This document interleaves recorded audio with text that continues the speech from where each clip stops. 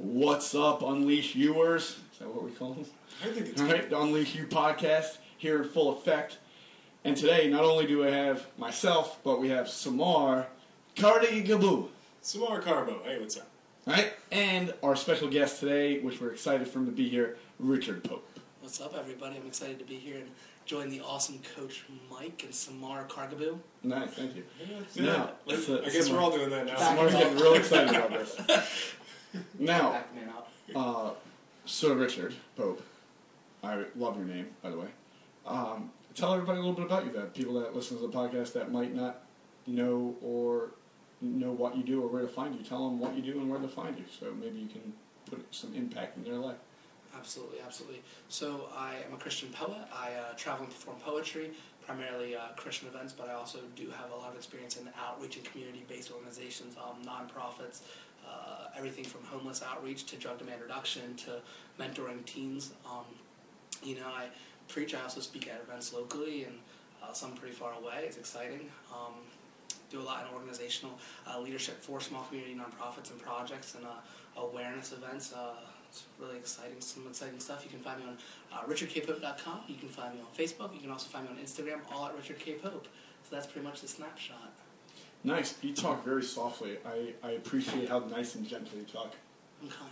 You are kind and soft. All right, so today on the podcast, the subject matter, the question that was sent in was, how do you guys get through or go through, or when it happens to you, the what-if moment? And what they meant by the what-if moment was, if I'm not good enough, or it won't make it, or I haven't done anything like this, so what makes me think I could do something like this, or I'm not cool enough, or I don't know enough people, or I don't have enough influence, whatever it might be. It's that what if. And we've all been through situations where we felt the what if before. At least I can speak for myself, and I said I've been in a situation numerous times. I was in a situation maybe a week ago, 2 weeks ago.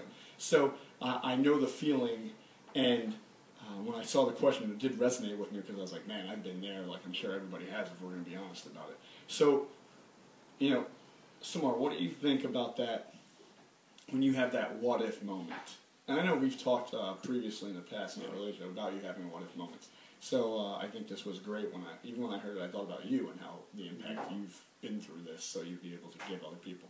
And thank you. I think between us, it's really helpful when I talk with you about it, actually, because we do have such different perspectives that we come at this from. We do have different perspectives. It's right and wrong. Naturally. But from your side, you're able to handle, because you're so very emotionally intelligent, you're able to come at it from that aspect, and for me, I'm able to, I was always able to come from it as sort of a dictionary definition. So my sort of innate thing that I worked through and was able to bloom out of was what if. Let's say I'm saying, what if I'm not educated enough for it? Well, okay, what evidence do I have that I'm not educated enough for it? Have I had experience in it? No, because I'm asking this what if. I don't have experience in it. Have I seen somebody else do it and they weren't educated and they have the same thing as me? Most often, no. So it's a fear thing, and that old saying, "false evidence appearing real," is what that really came out to. That's a lot of what ifs that I just kept asking myself, and it's the anxiety, and it comes up a lot in the counseling relationship for a lot of people, where you shy away from the what ifs. You shy away from things that you have questions about, and a lot of people, they go to counseling and coaching because they say, oh, okay, I'll go to this thing and they'll keep me from that scary part of life. And then you go to the counselor or coach or whoever's there to help you, and you realize, that whole relationship is actually to push you towards that. I'm here to push you into the pit and then help you guide your way down. So a lot of that is confrontation of the what if, and really asking myself the tough questions to get through it. Nice, I like it. I like the approach you took on that. Thank you. What about you, Sir Richard Pope? So the biggest thing I think of whenever I think of a what-if moment from my own personal life is, where does that what-if stem from? Is it an insecurity? Is it experience? Why am I immediately looking at an opportunity, if we're speaking in regards to an opportunity and saying, why am I not good enough, or why can't I do it? For me personally, I struggle with suicidal ideation. I had suicide attempts before I was 18, and that radically transformed my self-esteem. I go for something or try to do something, and I'm thinking, am I qualified? Am I even stable enough? Am I smart enough? For me, I had a breakthrough moment. There was an artist who I saw his concert, and he had a humongous impact on me in my dark days. When I met him, I remember I really wanted to write this book. I had this strong desire to write a book, but I was terrified because I was like, who would read a book by a guy like me? Mm-hmm. And I remember talking to this guy after the concert, which was amazing in itself, and he told me, he's like, what if you don't write the book? Mm-hmm. And what if somebody needs to hear your what ifs? Mm-hmm. So in his concept there was just you're taking your what ifs and it's automatically a disqualification, but your what ifs that are negative could actually be the greatest qualifier for the same person, a person just like you rather, to feel qualified. So if your disqualifications are turned into your qualifications, it kind of destroys the what if. What if I'm not smart enough? What if your lack of intelligence shows somebody else that they can strive and become smarter and do the same thing that you just did? Mm-hmm.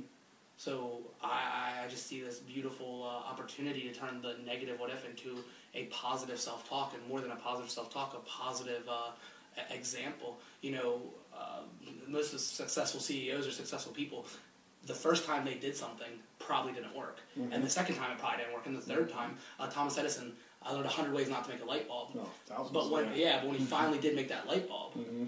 when he finally did have that success, it was sweeter, one, because of the negativity, but the what if it doesn't work, what if it doesn't work, what if it doesn't work, what if it does? Mm-hmm. And now he's encouraging. Right. So when we feel discouraged, I actually think we can use that as a long-term encouragement to somebody else. Mm-hmm. Yeah, discouragement's not a bad thing, unless we let it control us. Mm-hmm. 100% agree. Look at you guys killing it with answers today. Look at that. Answers. But I would like to know what you think. I don't even have to partake in this. This has been insightful already.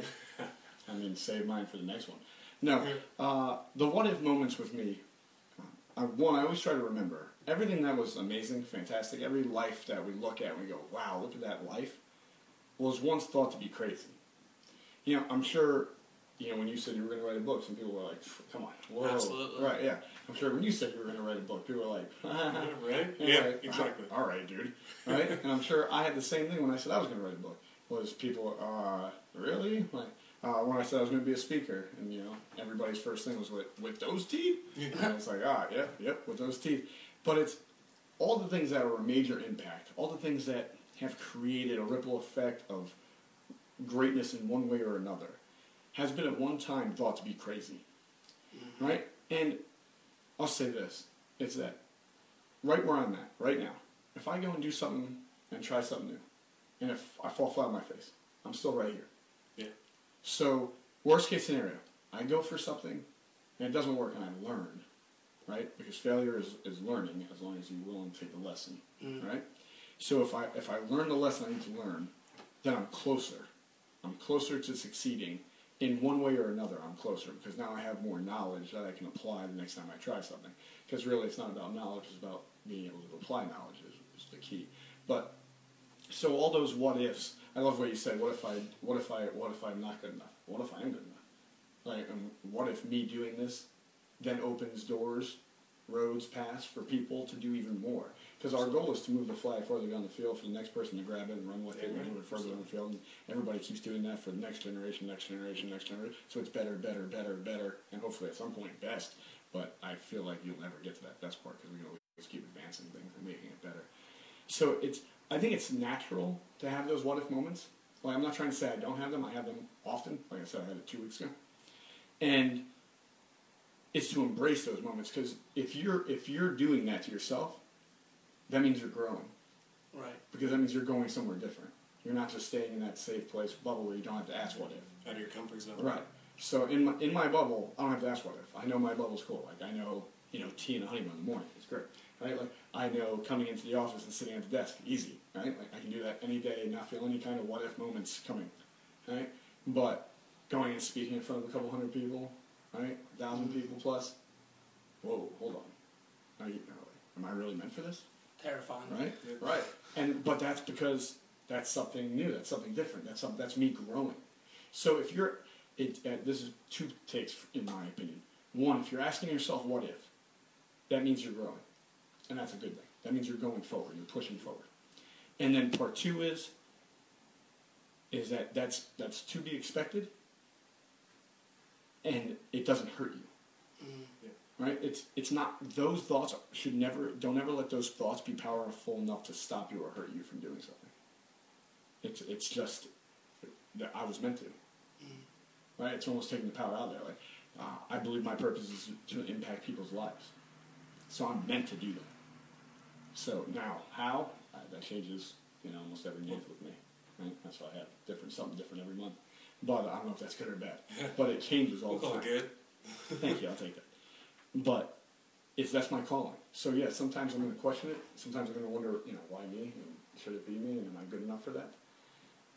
But I'm here, and so that means I am, right? So always know you are. And if you're questioning yourself, it's good. That means you're pushing yourself. But don't ever let those questions stop you. Would be my thing, because I think you're always going to ask them. Yes, I think as long as you're doing anything worth doing, you're always going to ask those what-if questions. And I like the way you said that. Yeah. That was nice. Thank you. I feel like I should put glasses on just so I can answer that. It actually, the whole what if concept. I just got this idea in my head, like a symbol, if you will.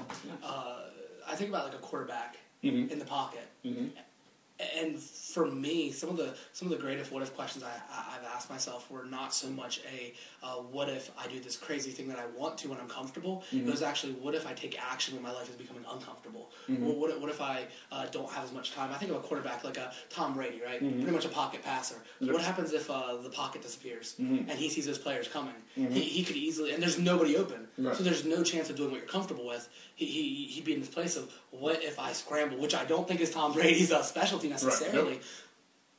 And yeah, what if I get tackled? What if I get hurt? What if I get hit? And I'm sure that might run through his head. But in the moment, he just runs. Right. Because sometimes you just have to run.